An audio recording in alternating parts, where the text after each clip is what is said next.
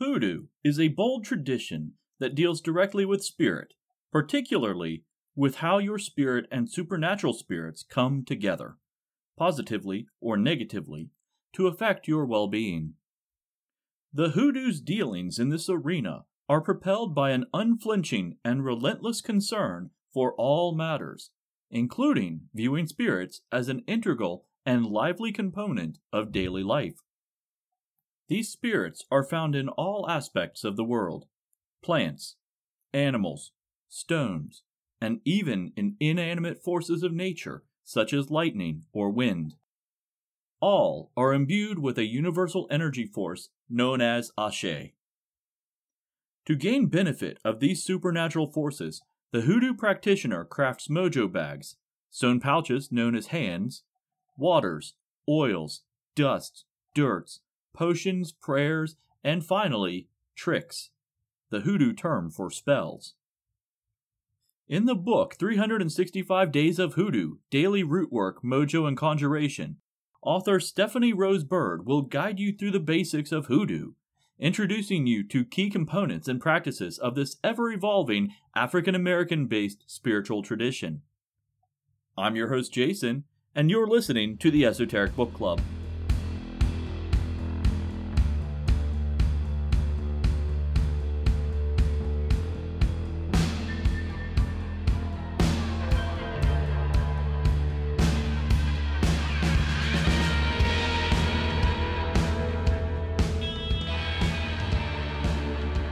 Welcome back, Goblins! Tonight we are focusing on another unique magical tradition known as Hoodoo, with the book 365 Days of Hoodoo by Stephanie Rose Bird.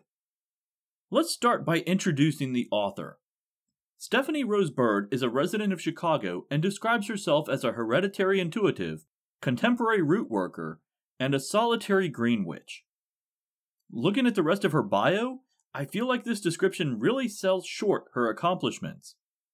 Stephanie is also a graduate of Temple University and holds a Master of Fine Arts degree from the University of San Diego, California.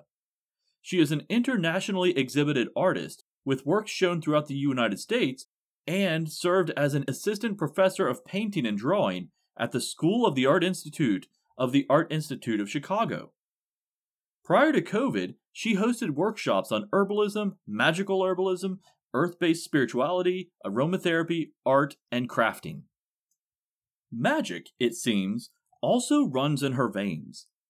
Both of her grandmothers were known for their talents. One was a noted psychic, and the other was a spiritual minister and herbal healer. Her uncle is also a babalawo, or priest, of Shango in the Santeria faith. Being located in Illinois also placed Stephanie in a unique position in terms of Hoodoo. A man by the name of Harry Middleton Hyatt recorded and archived interviews with Hoodoos and spiritual practitioners throughout the United States and eventually compiled his findings into a book series with the title Hoodoo, Conjuration, Witchcraft, Root Work, Beliefs Accepted by Many Negroes and White Persons, these being orally recorded among blacks and whites. Part of the archives of this 5-volume set is stored in the Quincy University Department of Special Collections in Quincy, Illinois. Granted, this is still a 5-hour drive from Chicago, but still, it's there. This collection is unique because it records first-hand accounts from the people who actively participated in Hoodoo between 1936 and 1940. Hyatt even went as far as to transcribe the interviews phonetically to capture the regional dialects and pronunciations. Personally, when I am dealing with such a specific subject as Hoodoo, I'd like to have as much historic first-hand information as possible. Bird utilizes Hyatt's book pretty frequently in 365 Days of Hoodoo. In fact, when a specific historic trick is referenced, she cites the location where it was originally collected by Hyatt. But don't think that this book is just a rehash of older stories. This is a living tradition that is actively growing as practitioners gain access to different spiritual modalities. It is evident that Bird also draws influence from Wicca, spiritualism, and Hindu practices in this text. One of the best examples of these combined beliefs is a prayer included on day 37, Alternate Holy Water Cleansing Ritual. It reads as follows: Blessed Water Deva, may your fluidity and graceful cleansing gifts permeate my healing waters. Earth Mother and Father Son, I call upon thee. Purify these salt crystals. In your bountiful and beautiful image I pray. Blessed be, blessed be, blessed be. Before we look into this passage, let me say that I could not find any good sources of the definition of Deva in any online dictionary. Most simply said, a Hindu deity, which is way too reductive. Instead, I turned to learnreligions.com, which had an article under the subcategory of angels that was simply entitled Devas. This short article explains that the term Deva is Sanskrit for shining ones, which refers to the fact that these beings have achieved enlightenment. It further elaborates that every living thing in creation has a Deva assigned to it. This is a bit more expansive than you might first think, because Hindu beliefs also incorporate a prominent system of animism, in which rocks, rivers, minerals, and other things generally considered inanimate in Western society are also considered to be living. That means the very first line of the previous blessing speaks directly to the specific Deva of your water. Now, incorporating a Sanskrit term into a Hoodoo blessing may not sit well with a lot of people, but to me, it is an example of how flexible Hoodoo practices can be. Besides, the Yoruba tradition also incorporates animism, as do many other non-Abrahamic religions. So if you want to replace the term Deva with whatever entity you wish to petition, you're free to do so. This also speaks to another strength of Hoodoo, and that is how it is about exercising your personal power. Do your personal practices involve land wights, or the Loa, or fairies? Then you can easily adapt Hoodoo to incorporate them. Some people will balk at this sentiment, but Hoodoo is an African American cultural tradition that developed in the melting pot of early America. The originators didn't have the luxury of importing familiar plants or tools. They had to learn the land around them, often incorporating the beliefs of Native American tribes who taught them, as well as those of other cultures who settled in the immediate area. That's why there is no one core Hoodoo system. You will find regional variations based on the cultural groups in an area and the materials that people had access to. We see this incorporated into another part of the holy water blessing with the phrase Earth Mother and Father Son. This statement is non-specific, but could easily be an inclusion from Yoruba, Native American spirituality, or even from modern Wiccan practices. It's really hard to tell. Furthermore, the closing of the blessing is clearly a Wiccan element using the phrase blessed be. Like I said, it's about exercising your personal power and using the elements that make sense to you. That said, these inclusions are only a small part of this book and are typically limited to examples of alternatives to Christian-based prayers or psalms, which are often traditionally used in Hoodoo. Let's change direction a bit and take a look at how the book is formatted and how the instructions are delivered. This title, as the name would suggest, is set up similarly to the Year-in-a-Day Wiccan instruction books. There are 365 lessons that are made to be examined each day, with new lessons building upon those previously delivered. These lessons are further divided into 3 larger thematic sections, and then into 12 chapters, one for each month. This makes the lessons flow pretty well, but also gives a person a sense of completion when a chapter or section is finished. The 3 sections are entitled Hoodoo Fixins, Key Components of Your Hoodoo Spells and Tricks, Tricks of the Hoodoo Trade, Spells, Rites, and More, and finally, Disturb Me Not spelled with a K, Shielding, Noticing, and Undoing Negativity. In Hoodoo Fixins, the chapters are divided into mojo bags, waters, candles and incense, foot track magic, and finally, dusts of the graveyard, and crossroads. As you can already tell, even though the book is divided into 4 sections, the sections are not evenly distributed.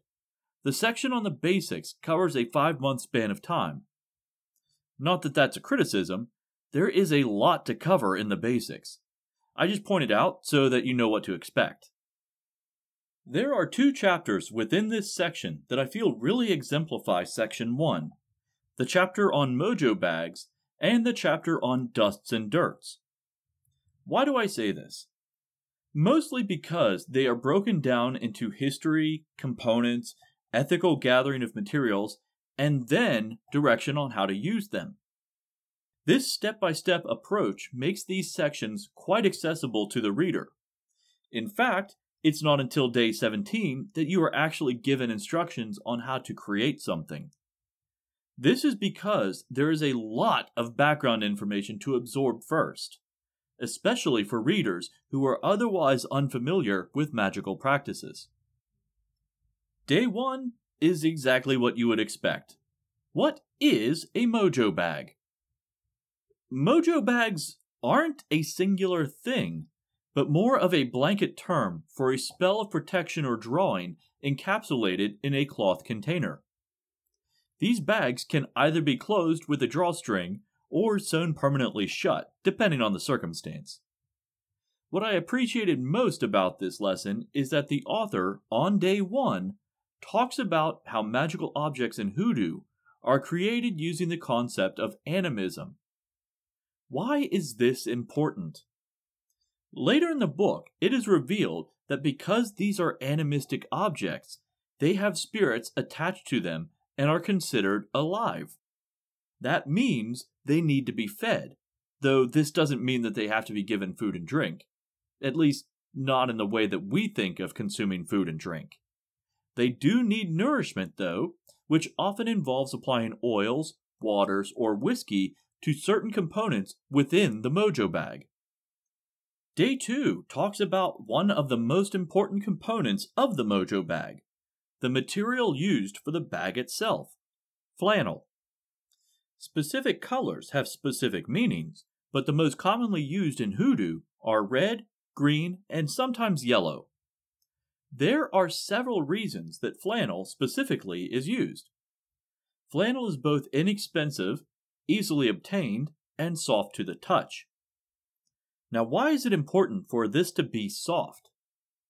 Mojo bags, and nation bags, which are related to mojo bags, are usually worn under the clothing and against the skin. The objects within aren't always smooth, so you want a material that will cushion them a bit. Not only that, but historically, and I'm not really sure why this is the case, flannel was typically dyed red, which is the primary color used for mojo bags. I feel like this is a chicken or the egg situation where it's unclear if mojo bags are red so they use flannel, or if flannel is historically red so mojo bags tend to be that color. At this stage in history, I don't think it really matters because the two are pretty closely tied together. One of the lessons in the chapter is an exploration in the similarities between the practices of certain African tribes making magical bundles and Native American tribes making medicine bags. The two practices are very similar, so it's no surprise that the two groups were able to work closely together when they made contact. Specifically, even though the details may have been different, the underlying belief structures between the two groups were very closely paralleled. Earlier, I mentioned the nation sack, and it's probably not something you've ever heard of before. It's a specific type of mojo bag that is used by, quote, people who identify as women. These items are created with a specific taboo that prevents a man from coming into contact with it, or else it will lose its efficacy. Like mojo bags, nation sacks are kept close to the body, but, unlike mojo bags, they can be made from any garment material. In fact, it is mentioned that nation sacks made from clothing increases the potency of the object because it already has a close affiliation with that person. Thus, a nation sack made from a loved one's clothing has a powerful tie to that individual. To better explain how and why this works, I have to jump forward a few chapters to the section on graveyard dirt.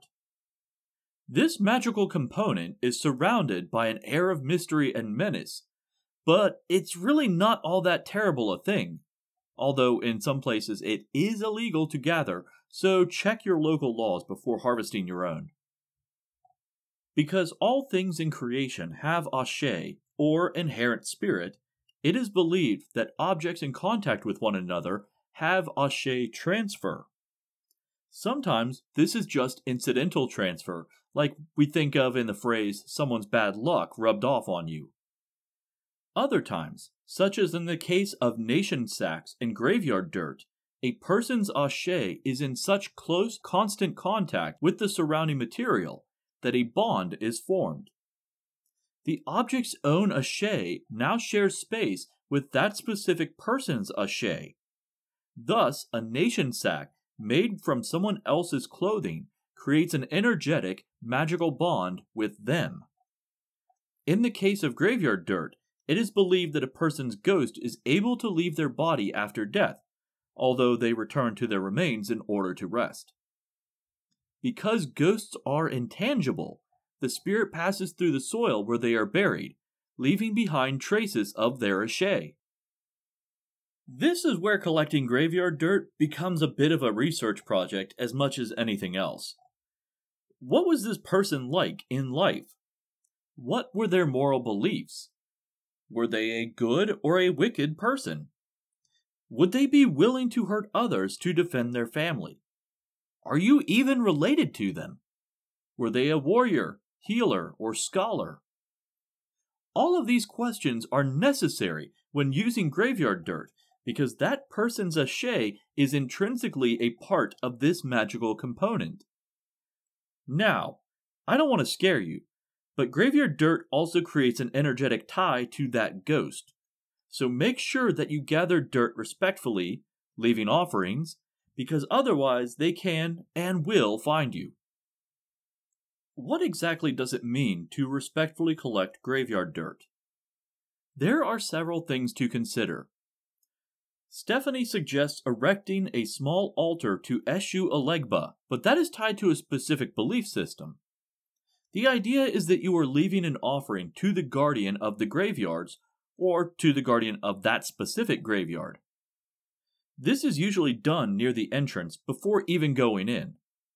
You want to make sure that the guardians watch over you when you enter, and prevent anything from following you home after you leave.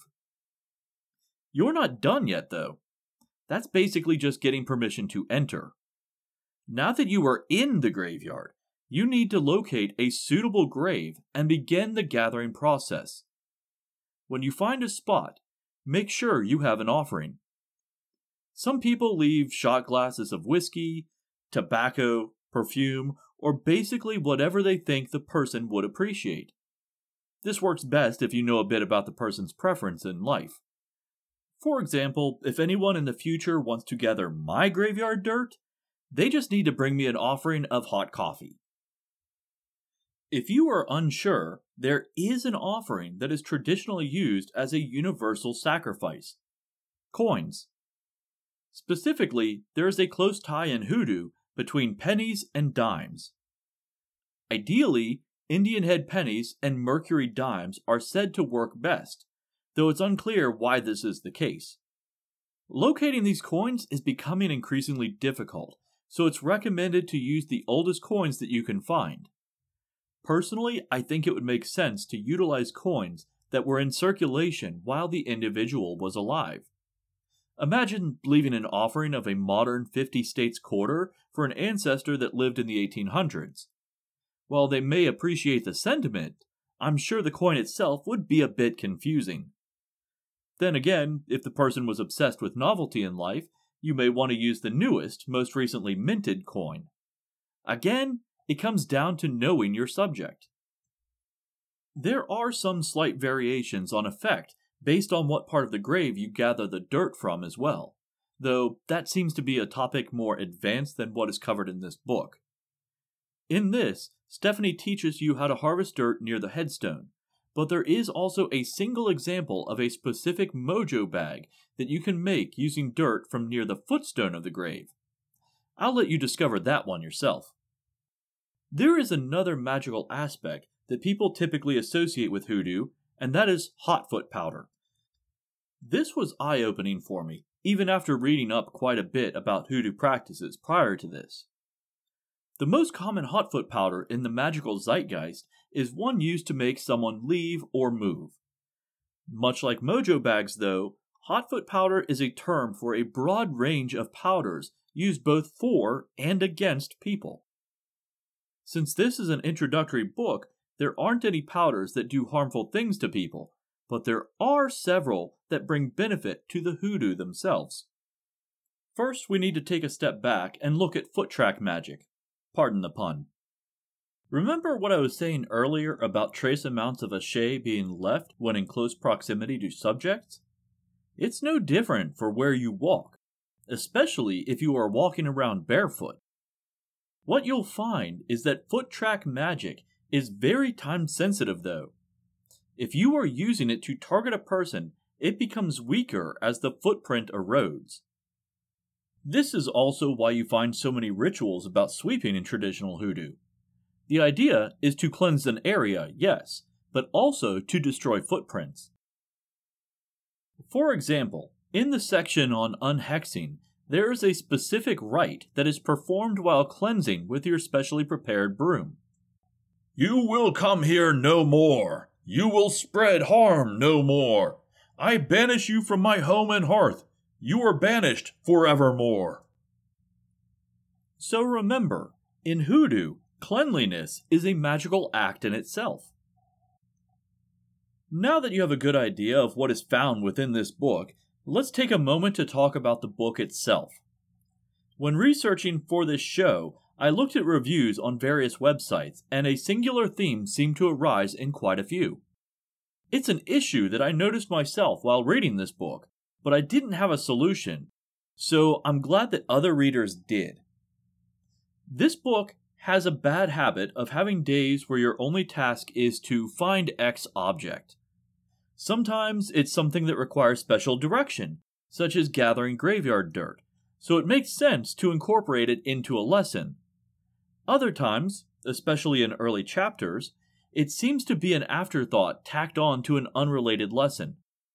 For example, on day 6, the lesson is on understanding ashe, but at the end, your direction is to go gather cinnamon chips, Adam and Eve root, and High John the Conqueror root.